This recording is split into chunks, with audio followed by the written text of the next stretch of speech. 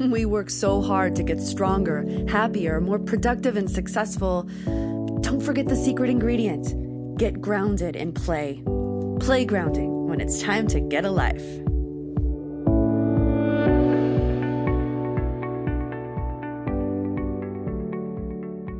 Hello everyone and welcome back to Playgrounding.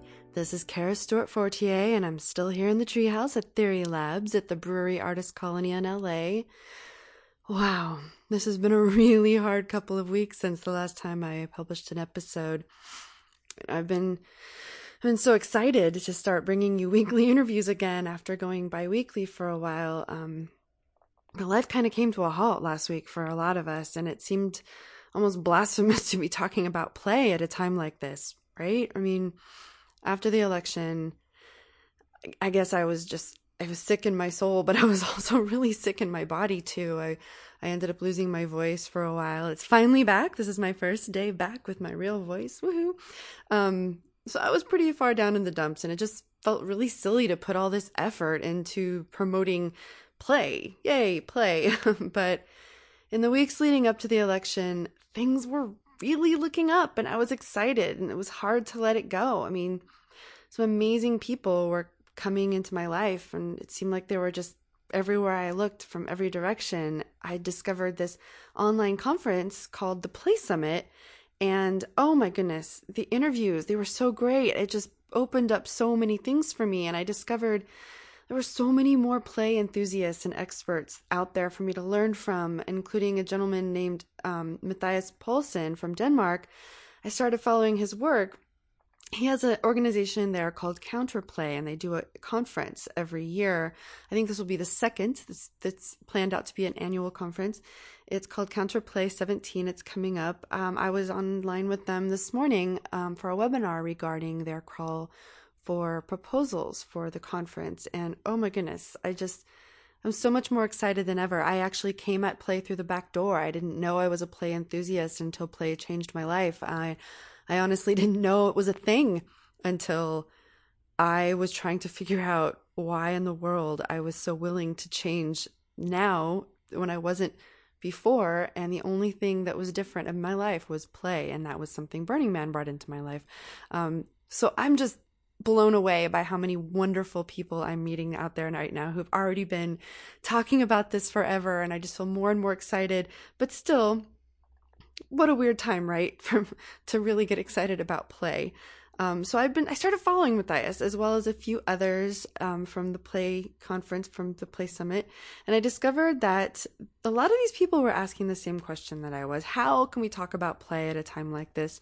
I mean, Matthias actually posted an essay on Facebook with a title that asked the question that I hadn't actually thought to ask, but it was, can play save us? And I'm going to read you a little excerpt from this essay. Well, not a super small one, but I want you to hear, what he's getting at and what this work with Counterplay is all about. At the beginning, he talks about his feelings about the American election. Don't forget, this is a gentleman in Denmark. But then after kind of going through his feelings on democracy and these kinds of things, he goes on to say this, and I will link to his full essay on the show notes. So here it is. This is from his post. Like with anything I do, I aim for a good combination of personal interest and gratification and a perceived greater good. We can't have one without the other, and they usually reinforce each other in a healthy way. I think society would be better off if more people felt capable of participating in conversations and processes shaping the world we share. I also think that play and a playful attitude is, or can be, essential to this. So my crusade only makes more sense now. It is in the call for proposals for Counterplay 17, that's his conference, and now I'm quoting from his call for proposals for the conference next year, and I quote, "We wish to explore the potential role of for playful participation for individuals, communities, and society at large. How may it facilitate a stronger sense of agency and become a catalyst for adaptability and change? In what ways can play inspire and encourage us to question the status quo and challenge the rules? When will our innate playfulness spark our imagination and curiosity? And will it enable us to see that the world could be transformed into something else? Should we consider play a political act that can shape societies? Could it even make democracy come alive through new forms of participation? Can play bolster our courage so we dare to speak out and challenge the established power structures and hierarchies? Then he goes on. But it doesn't feel like it's enough. Not anymore. I want to go further, develop a more concrete initiative with more explicitity and activist flavors. And he asks then if anyone shares these sentiments, let's talk, let's play, let's act. Okay, Matthias, you asked for it. The comments after this and just some of the amazing minds, I'm going to link to it. You have to look at it. It's just inspiring. But this call to action really hit me hard, and it challenged me to come back here. So a few days ago, I decided to put this show together as my first attempt to put some of my ideas out there on the table to answer that question. Can play save us? Maybe play alone can't, but I do believe that without play, most of what we do to try to shape our lives and even our democracy, they're going to fall flat. I believe that it's an essential ingredient for how we speak out and challenge ourselves, as well as the established power structures and hierarchies. So in this episode, it'll be more about how we challenge ourselves. I don't want to get into my ideas yet on civil disobedience in play, because I have quite a few of those, kind of putting that in, forming that and looking for some experts on that to interview too. But I thought I'd start with reflecting on some ideas from interviews and past episodes of Playgrounding. We'll look at how play helps to overcome addiction, how it may help us beat depression, and how it's essential to gaining perspective when life does not go our way and we're stuck in a mindset that doesn't serve us and isn't leading to positive action. So then to end it all off, I'll bring you a story from an amazing woman who set out last weekend to change her perspective and to reflect on the week's events and get out of her slump about the election. She ended up finding some playful surprises along the way, and yeah, she shared them with me, and that was my first step to try to come back to Playgrounding. So here I am, and now on with the show.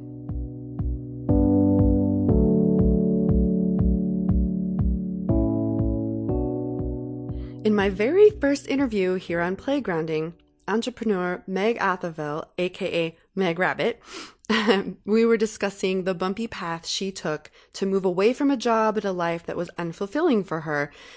It wasn't satisfying her innate need to play, to, experiment and create, which is just a natural part of who she is.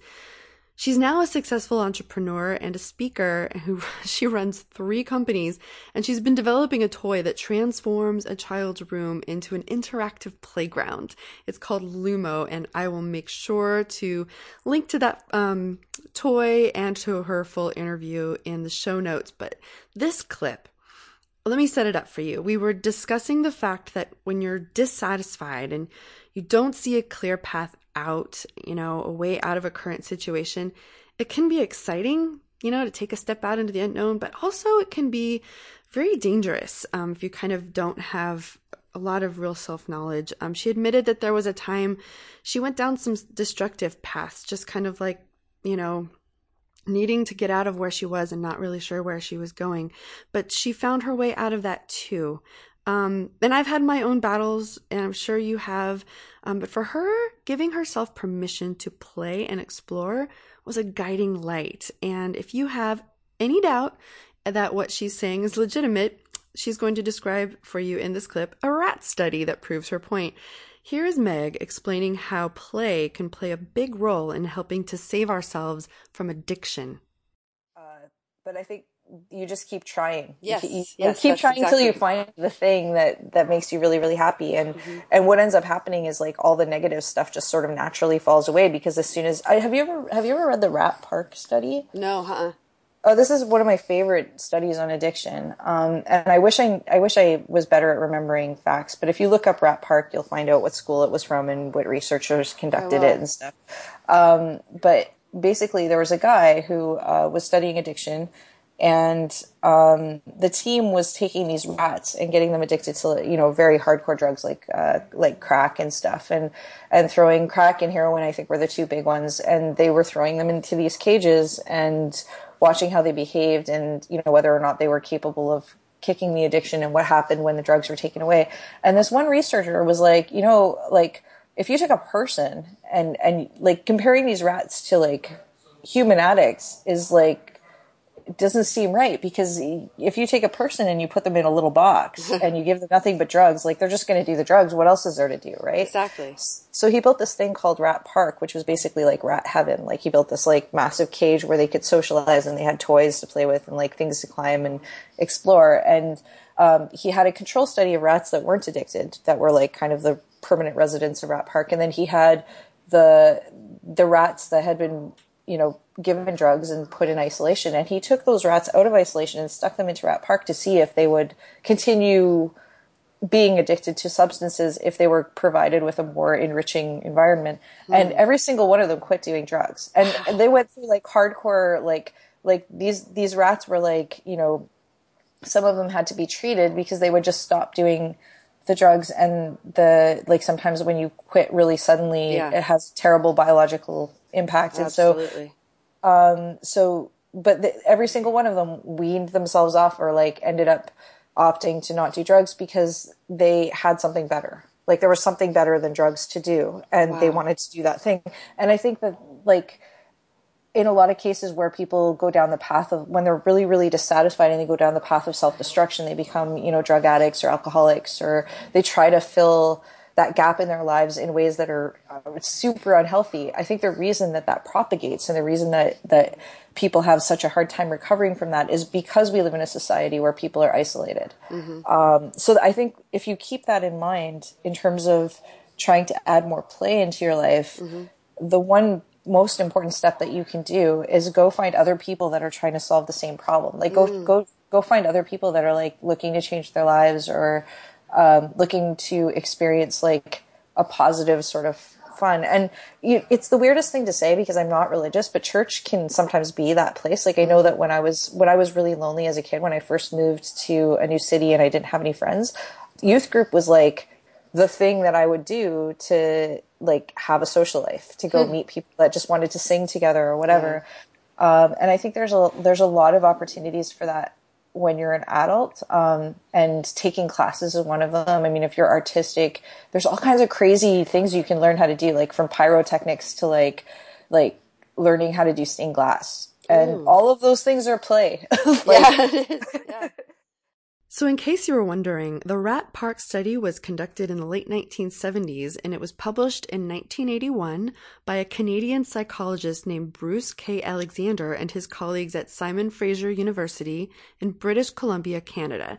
Yay, Canada!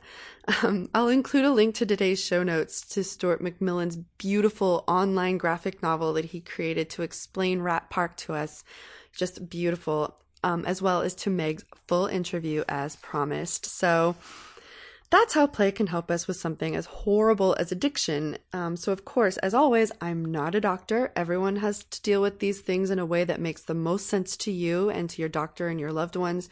But without a doubt, play is incredibly powerful, even in the face of something like addiction. My next clip is from a show I did with a vegan cooking instructor named Megan Sad.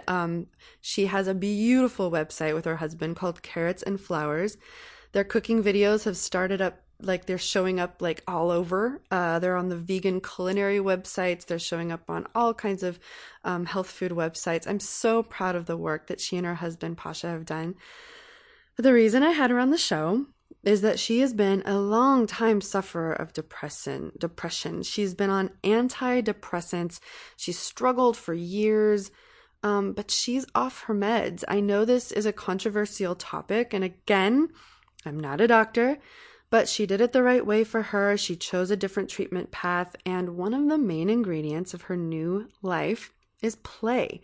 She's the creator of the 30-Day Fun Challenge online. And if you go to Instagram and look up hashtag 30-Day Fun Challenge, you will see thousands of pictures from this. I'll let Megan tell you about how play plays a big part in helping save herself from depression.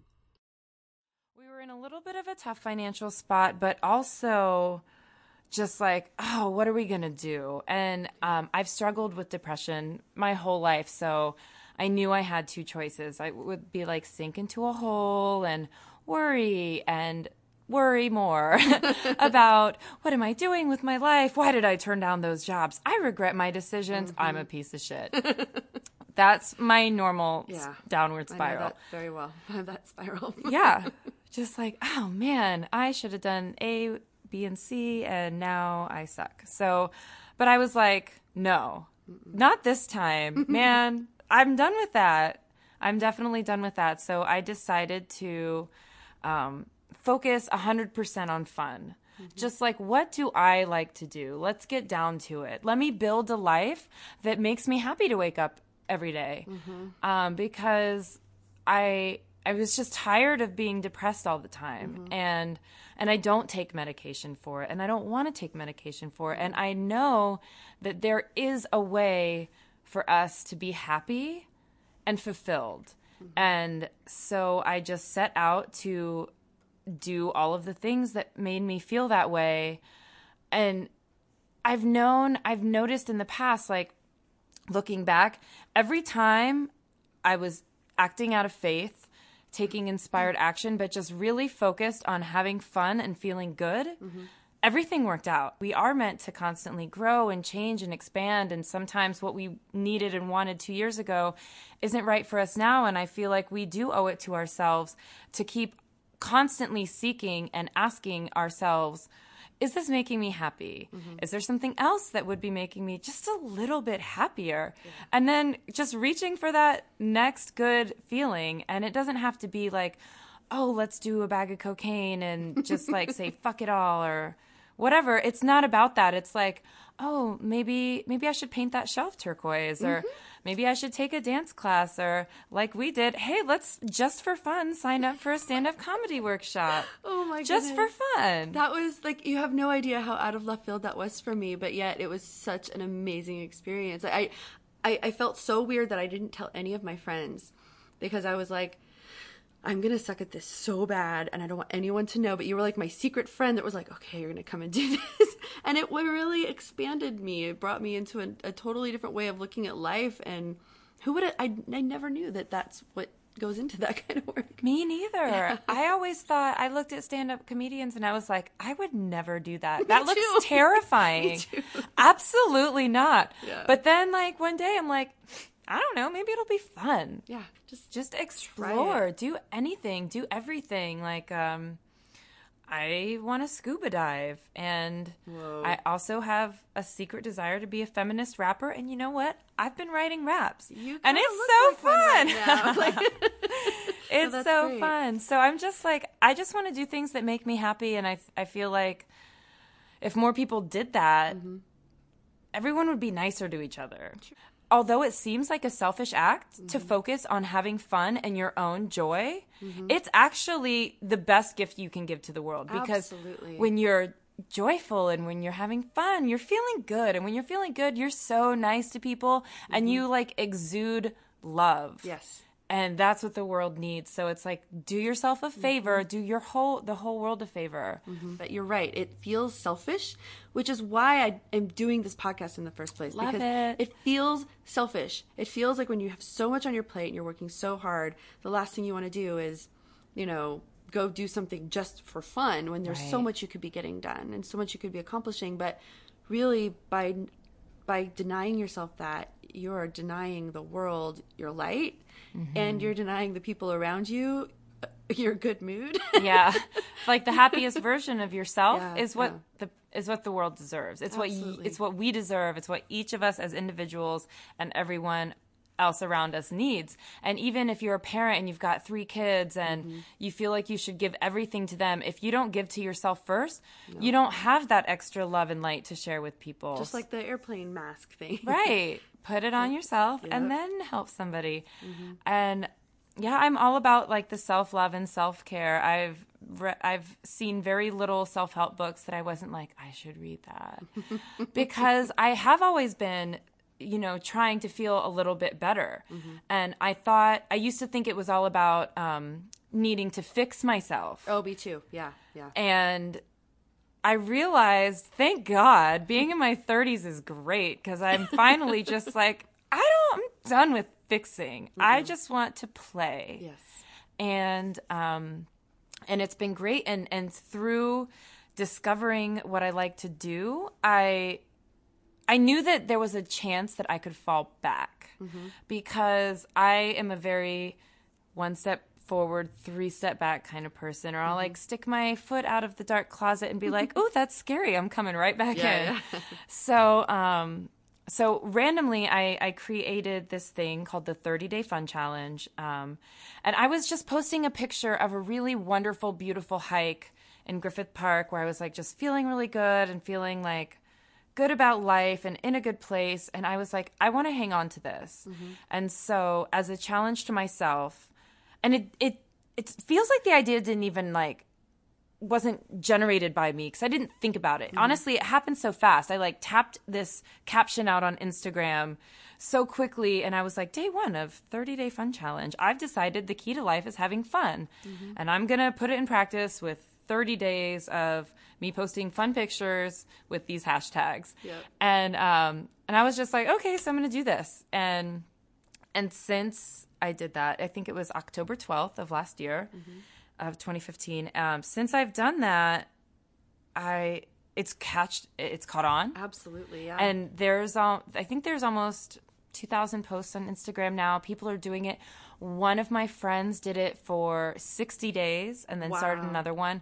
I've got a few other friends who did it 3 months in a row with honestly no end in sight. One woman that I don't even know, I've never met her, she started doing it in the middle of her second 30-Day Fun Challenge. She booked a solo trip to Europe. Wow. And she had the best time. Oh my goodness. And I've gotten to know her and like created this community. With someone you didn't even know. No, with someone I don't even know. Wow. And now I'm like, oh, it's Palm Tree Freak. That's her handle online. That's so cool. And I'm like, I love palm trees too. And one day we both posted pictures that involved grumpy cats. So sometimes like there's this weird synchronicity, but it's this really cool online community. And another friend of mine who tried it, I challenged her a couple times, and then like weeks and weeks later, she was finally like, okay, I'm going to do this. Because it is a little bit, for people who don't post a lot on social media, it can feel a little bit like, oh, what are people going to think? Like, what am I doing? They're going to think I'm stupid. They're going to judge me. But she went from being kind of a shy person and just really just like, taking a step back from the crowd, to a person who by the end of the 30 days was going out to clubs and shows by herself. Wow. Which is awesome. Yeah. I'm a little still scared to do that. Yeah. So I just think it's all about taking those leaps of faith and exploring and experimenting and saying to yourself, what's the worst that could happen if I showed a little bit more of myself, or if I tried this thing that sounds cool but scary. Yeah. And the worst that can happen is nothing, really. It's so true. And if somebody thinks that your posts are silly, they're going to unfollow you, and it doesn't matter, It doesn't matter. It doesn't, so I just think that it's been so inspiring to watch people do the challenge, and I feel like the people who get the most out of it are the people who are either suffer from depression like myself, or the people who are just so eager to go deeper. And it's made everything better. It really has. My writing has gotten better. I'm more honest. I'm more open. The comedy thing that we did just blew me apart. And I'm I'm not scared of things anymore. And I mean, I'm scared at sometimes, but overall, my whole outlook on life since I've started focusing on fun and joy has completely changed. And now when I wake up in the morning, my main goal, it's not my checklist. It's not even paying attention to my husband or calling my mom or keeping up with relationships. Yeah. My main goal in life now is to stay in a place of happiness and appreciation and fun and joy, because that's when I'm at my best, and that's when I have the most to give to other people. And that's something I think everybody kind of knows, kind of just saying, yes, play is good for you, yay, and then you move on. Or, yes, it's great to be great, have gratitude. I mean, you see the quotes pasted all over Twitter.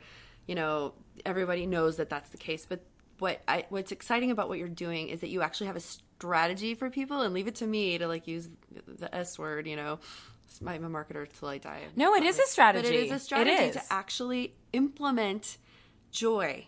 It's it's like a software that I'm having to download and run. It's not something that just happens because you know that it's a good thing for you. Oh yeah, being gracious and having gratitude is a great thing, and then you move on with your life, and it doesn't come naturally. Right. It doesn't come naturally all the time. It does after a while, I'm sure, after you form that habit of allowing yourself to live in that space. But that's what I really love about the 30-day fun challenge, is that you have a strategy for helping yourself focus on joy. And yeah, that's pretty amazing. I feel like 30 days. So I've talked before about how important play has been for me for similar reasons. I had spent several years battling anxiety. There's a great book by Charlie Hoehn, and I always talk about it all the time. It's called Play It Away, and how he battled anxiety with play. So can play save us? I don't know, but I know it can sure help us a lot. I really encourage you to check out the 30-day fun challenge, and also check out something else I've recently discovered along the same lines. I don't know about if it definitely directly deals with anxiety or depression, but you got to check out the flying raccoon. Apparently, somewhere in the UK, there's a flying raccoon on a mission to integrate play into the lives of all adults. And according to him, he believes that in the process, we can recapture a bit of the humanity that has been lost. Also seeming like something that might be saving us there too. Those are the raccoon's words. He's been documenting his 100 days of fun, also a hashtag, 100 days of fun. 130 in those hashtags are numerical. With the blog post about every day, the fun thing he does for 100 days. It's really inspiring, and I'll link to Megan's full episode as well as to the flying raccoon in the show notes. Now I almost didn't include this because it's really not possible to pull the real power of what this guest shares into a short clip, but I'm going to play this as kind of a setup. Then I'll give you a quick rundown afterwards about where we took this conversation and how I think it applies to the question, can play save us? Here is actress and dancer Michelle Barton. I just love your exploration on play, and I do think that we need that. You know, the more that we can all play with what it is to be alive in the ways that make sense to us, you know, transformation happens like inside of child's play. Yeah. You know, and I know kids are always reminding me that so much can be connected to child's play. I mean, they'll have tantrums and then like as soon as it's done, and they're on to the next thing. You know, they're not like fretting about the fact that they had a tantrum 5 minutes ago. I'm so embarrassed, Mom. You know? What did that guy in the aisle think of me when I threw that tantrum at the grocery store? God, I should never speak about anything again. Forever. That's my rule, you know. Oh, my God, yeah. We're weird. Grown-ups are weird. Although we tend to make these choices as kids on some level, too. Yeah, depending on how the adults react to us. True. Yeah. But I guess that's kind of where I've been gaining access, you know, with some of my own kids stuff that I made up around things that happened. I, through acting, noticed that I can make different choices about how I relate to the world. Yeah. It's taught me a lot about compassion.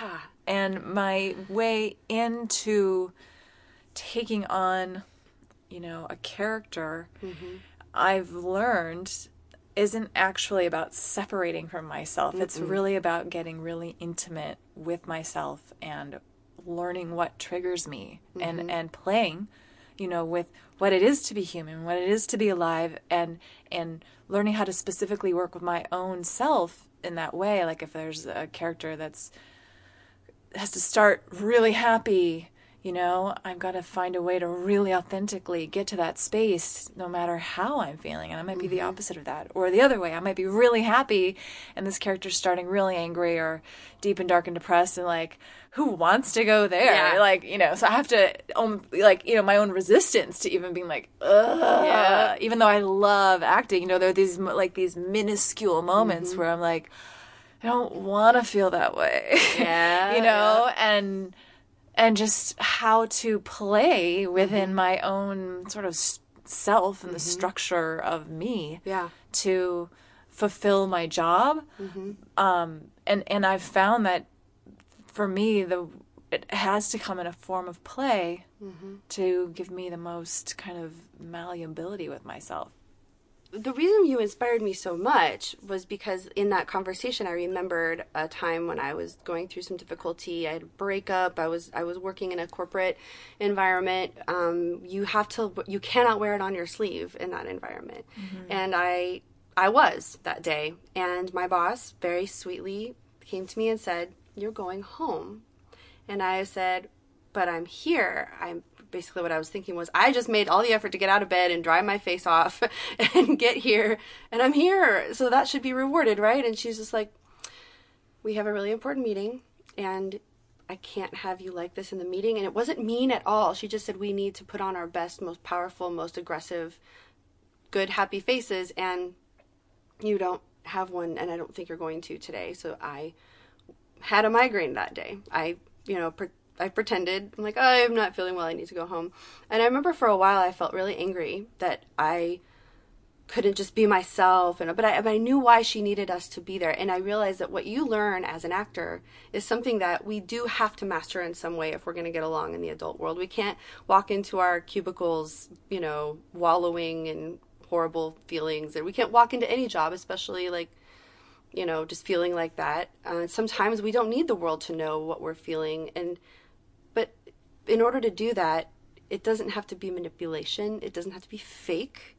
It doesn't have to be just force yourself to smile kind of thing. And what you have kind of taught me is that it's possible to go into an actual acting scenario where you're not being fake, where you're not manipulating yourself. You're actually allowing yourself to explore something different. Explore your insides, and also your ability to have compassion for others, and then let that manifest. Yeah, and I mean, I guess in an experience like that, I don't know. So in this interview, I was basically asking Michelle on the fly to come up with ways to help me approach that day if I had to do it all over again.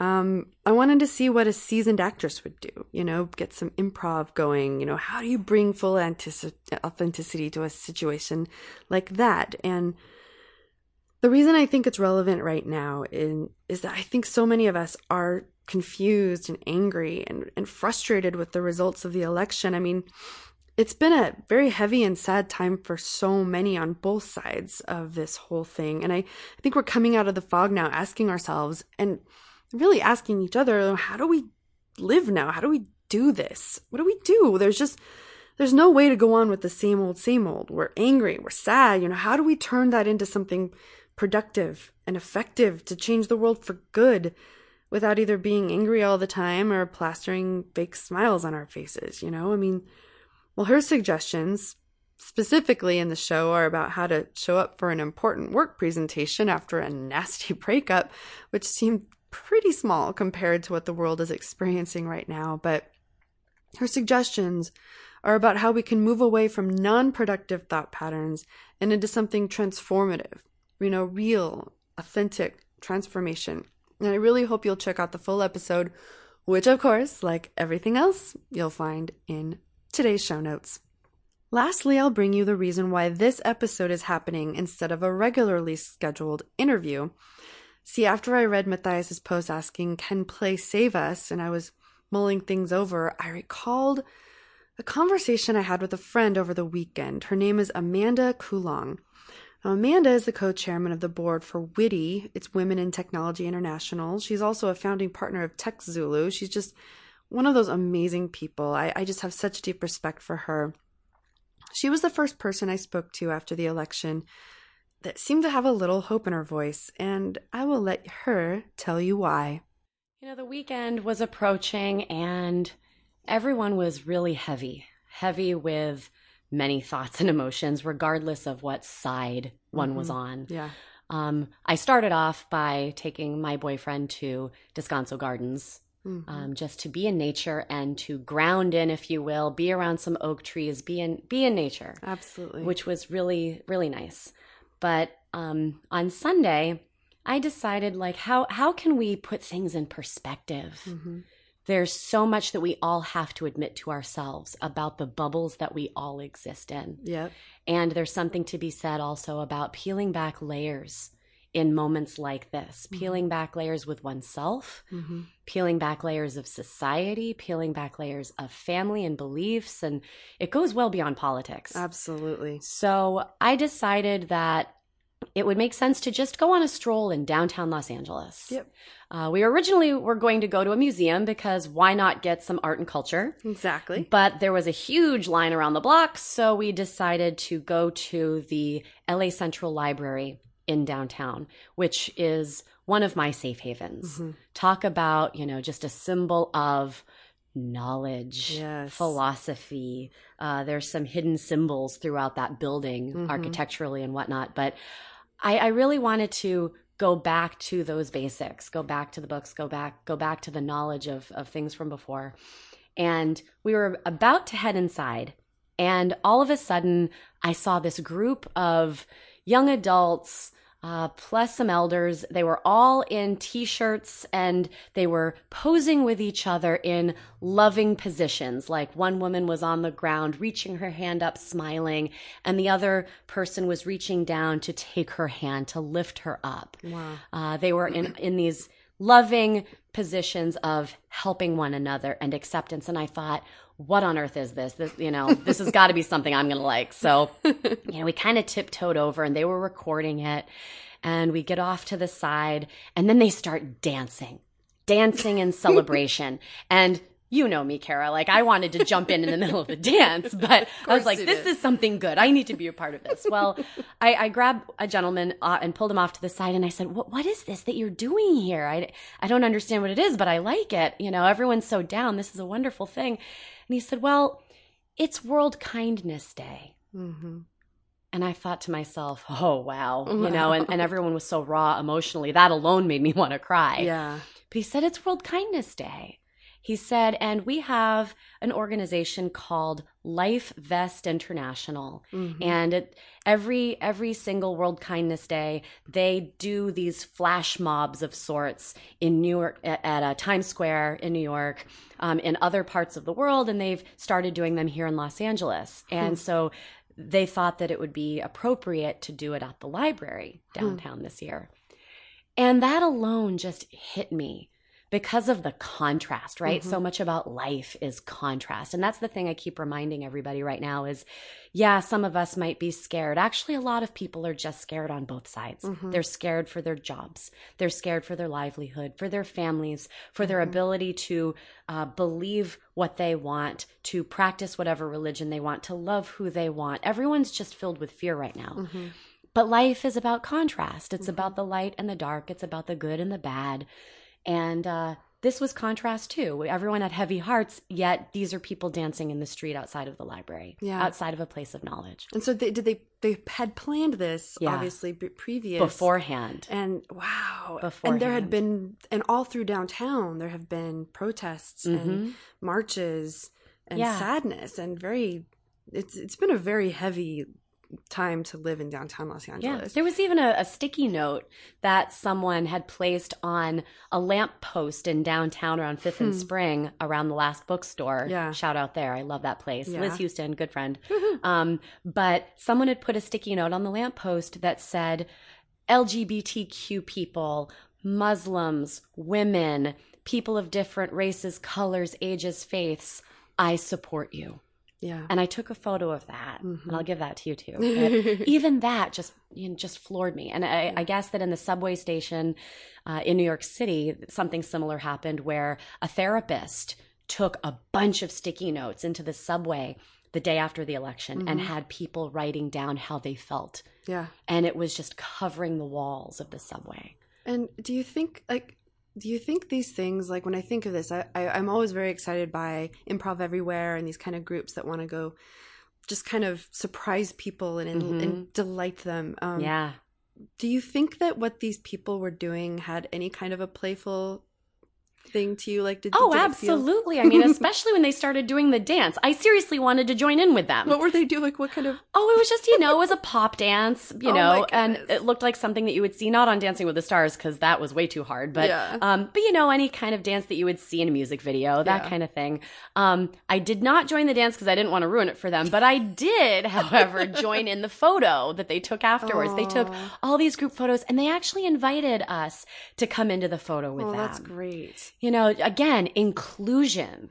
Yeah. And they brought us in and we were just smiling and there was this moment of reprieve. There was this moment where everyone could breathe and let everything else go. And then they interviewed me about what is kindness. Ooh, yeah. What is kindness? And did that playful exchange change you at all? It always does. Yeah. It always does. I mean, I think it's very important for us to realize that every single human being needs to engage in play, not just children. And I've listened to your other podcast episodes, and it's so important. I have opinions on that. Yeah, just a few. But it's really, really important for people to engage in play because it allows us to get out of ourselves. Yeah. It allows us to get out of our own heads, out of our own paradigms, out of our own bubbles that everyone keeps talking about. Yeah, absolutely. And play allows us to also engage different centers of our brain that we don't engage otherwise from a communications perspective, from a belief perspective. It lights up other areas of our brains that engage empathy. Yeah. And empathy is something we need so desperately right now. Absolutely. Wow. Well, I am so grateful for you for sharing this with me that night. I actually needed to hear it myself too. I was in a slump for almost the entire, plus I got sick on top of and she lost her voice, which is very ironic given the state of the election. Exactly. And so it just, every little tidbit that people brought back to me from the outside after the election just meant so much to me in that little exchange. And also going out in nature and just purposefully recognizing that you needed to pull yourself out of this slump. And it's self-care, right? Yep. That's a big thing I'm seeing in all of the articles that are coming out and all of the posts from my networks is whenever something shakes you to your core, whether it's a political cycle, whether it is a natural disaster, whether it is people that you love breaking up that you care about, like whatever it might be, things that shake us, we need to be able to have some self-care in that process. Exactly. And I think that's something that shouldn't be discounted. And play is a great way of taking care of oneself. Absolutely. Well, you guys will be hearing so much more from Amanda, especially if you're in the technology world here in the near future. And I hope to get her on the podcast sometime as well. She has some amazing insights to share someday. I think we can make that happen. All right. Thank you so much, Amanda. You're welcome.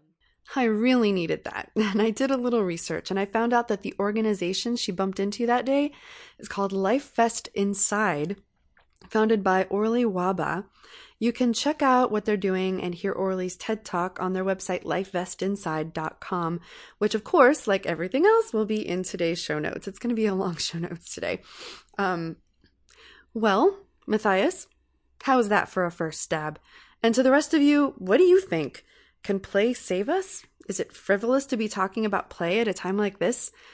I welcome your ideas and your feedback in the comments section of today's episode on playgrounding.com at playgrounding.com/19 or on our Facebook page. Just type in Playgrounding to the search and you can find us right there. Thank you so much again for listening, and I really hope you'll join us next week for another episode of Playgrounding, where we are going to explore more about what it means to live a play-inspired life. Bye-bye!